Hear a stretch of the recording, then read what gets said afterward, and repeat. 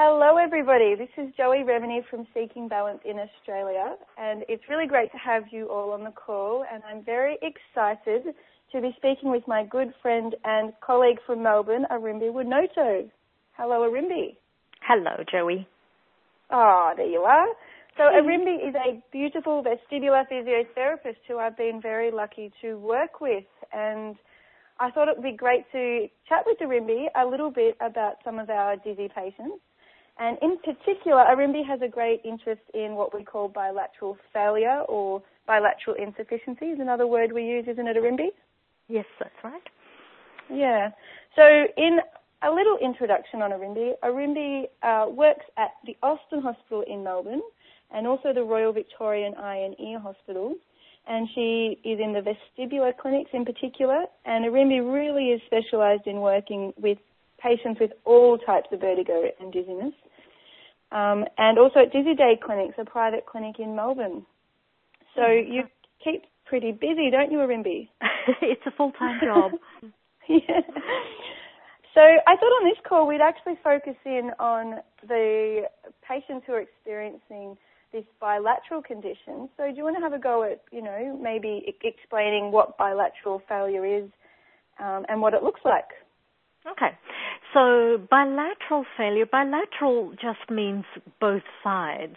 So lateral meaning sides and bi meaning both, bilateral failure. So the little balance organs that sit deep within the inner ear of each ear are both not functioning very well. So it doesn't mean that it's no function at all, but not enough function for normal everyday life. And that can happen because of lots of different causes, but sometimes we don't actually know why it's happened at all, and so for some people that can be a little bit of a struggle in itself. Luckily, however, in amongst all of the patients that I see per week or per month, these are actually quite a small proportion.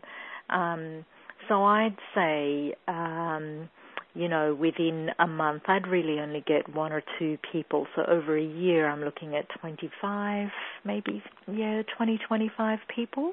But anyway, bilateral function or hypofunction or dysfunction or failure, as you say, there's lots of different sort of terminologies for the same thing. But both of the inner ears' balance mechanisms are not working well, which means that we don't have even one ear that is telling the brain exactly what position or movement the head's making in space. And so in general, what that then means is it's very difficult for the brain to send the correct messages to the eyes to keep the eyes still in the head while the head's moving around. That's so obviously right. If your head's moving and your eyes are not quite moving at the same speed, then some people will feel like their eyes or their actual perception of where they are in space is lagging behind somehow their head movements. And there's lots of different descriptors that people tell me. There was a guy I actually happened to see today who had bilateral failure who described his head as feeling like it's a pot of water, and when he moved his head, the water sloshed around. So, poor man. So it was really difficult for these people.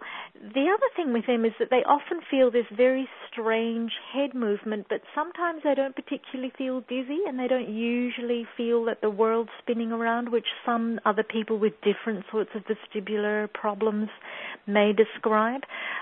These people typically don't, if that's the only thing that they have going on.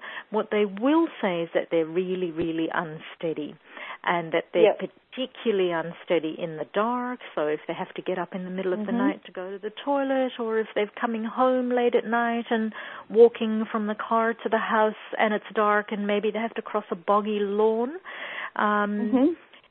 So the unstable surface? That's right. So there's unstable surfaces and there's the dark that are particularly difficult for these people, because if you don't have an inner ear system to tell you what your head is doing and your body is doing in space, then you're very much more reliant on your vision, on your eyes, and also much more reliant on good foot position sense and joint position sense of where you are in space.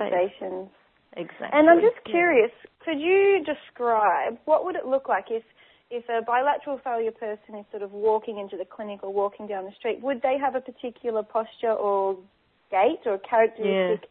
You know, could you describe that visually? Yeah, so typically they'll walk with their feet quite wide apart, typically, because they're trying to sort of keep their balance. So obviously if you have your feet wider apart, then you have a wider, what we call a base of support, and they need a wide base of support to keep their balance. So they tend to be wider, especially if there's anything tricky about that space, like low light or a little bit uneven, or if they're being asked to move their heads and turn their heads around. So if you were to see someone like that in the supermarket, for instance, or trying to cross a road, then they're going to be particularly slow. They'll be slow, and they'll really try and spread their feet apart so as to stay as stable as possible.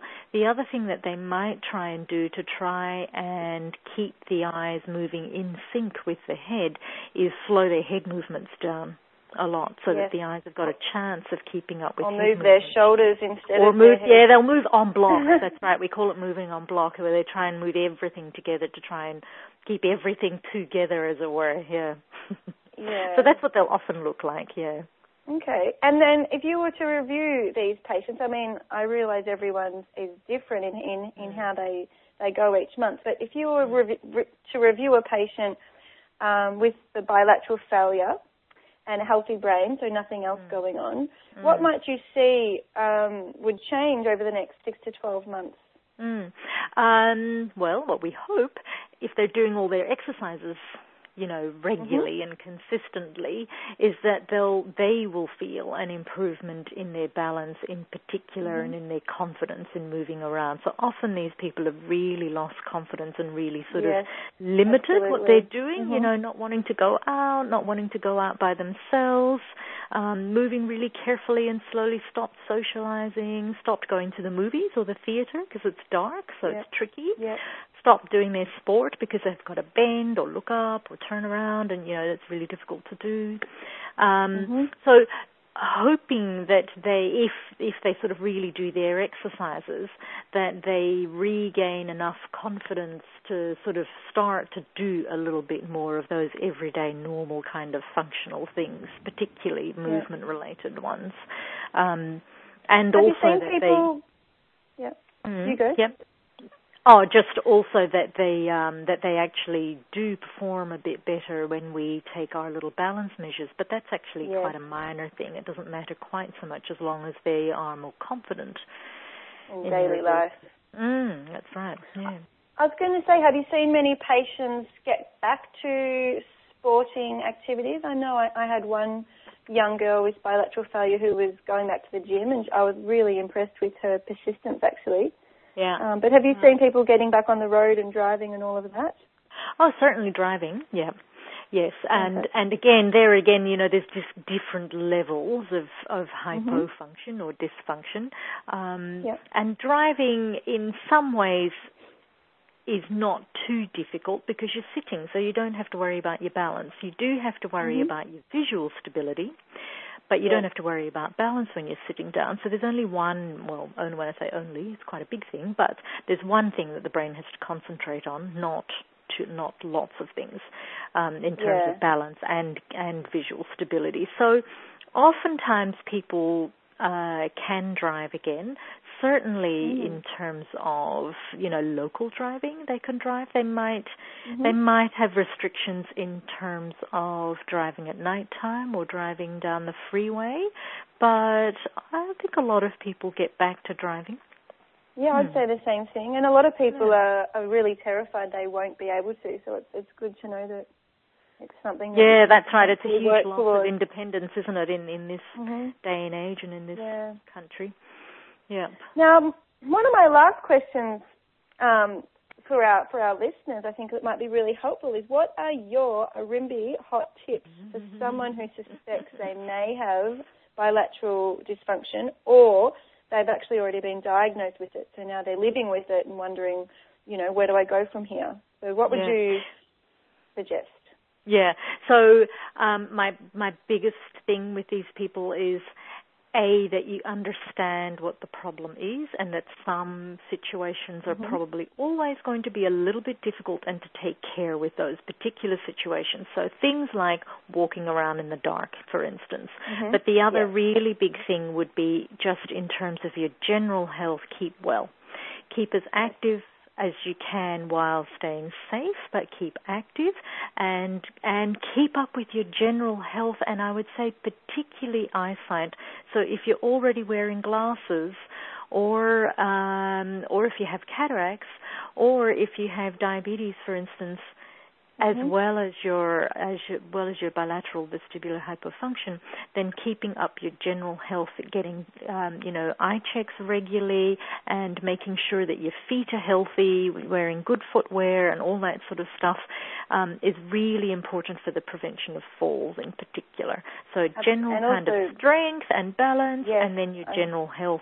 I was just about to say leg strength and bone density and all of that too for our... That's right. So walking steady in the daytime, just general stuff is really good for these people. And then maybe some specific sort of balance exercises. But walking, I think, is really fantastic exercise. And I think, as you probably know, it's really good for your sort of mental health as well. So I think staying positive is really good for everyone, really.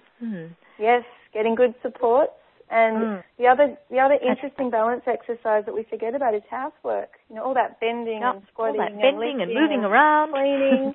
It's amazing how much that actually challenges us in a safe environment at home, but keeps us moving. So definitely encouraging those day-to-day tasks as well. Yeah, that's right. And knowing to pace yourself as well. Don't overdo things, don't get fatigued, because that's you're going to pay a price for that as well. So be kind. Yes. Oh, I love that. That's such a great way to finish the interview, to be kind. Keep kind, but keep moving. Yeah, thank you so much for taking this call. It's always good to chat, and this has been fun. Pleasure, and thank you so much for asking me. Absolutely. Now, if anybody would like to get in touch with Arimbi Warnoto because they have specific questions and they're really, you're enjoying Arimbi's vibe, you can jump on my website at seekingbalance.com.au and get in touch with me, and I'll make sure you and Arimbi can maybe be in touch somehow. So we'll do that. How does that sound, Arimbi? Yeah, that's good. That's fine. Great. You're a wonderful woman, and the world is so lucky to have you, Arimbi. And you, Joey, for providing the service. Yes, we're all in this together. All right, well, thank you, Arimbi, and bye for now. No worries. Ciao. Bye.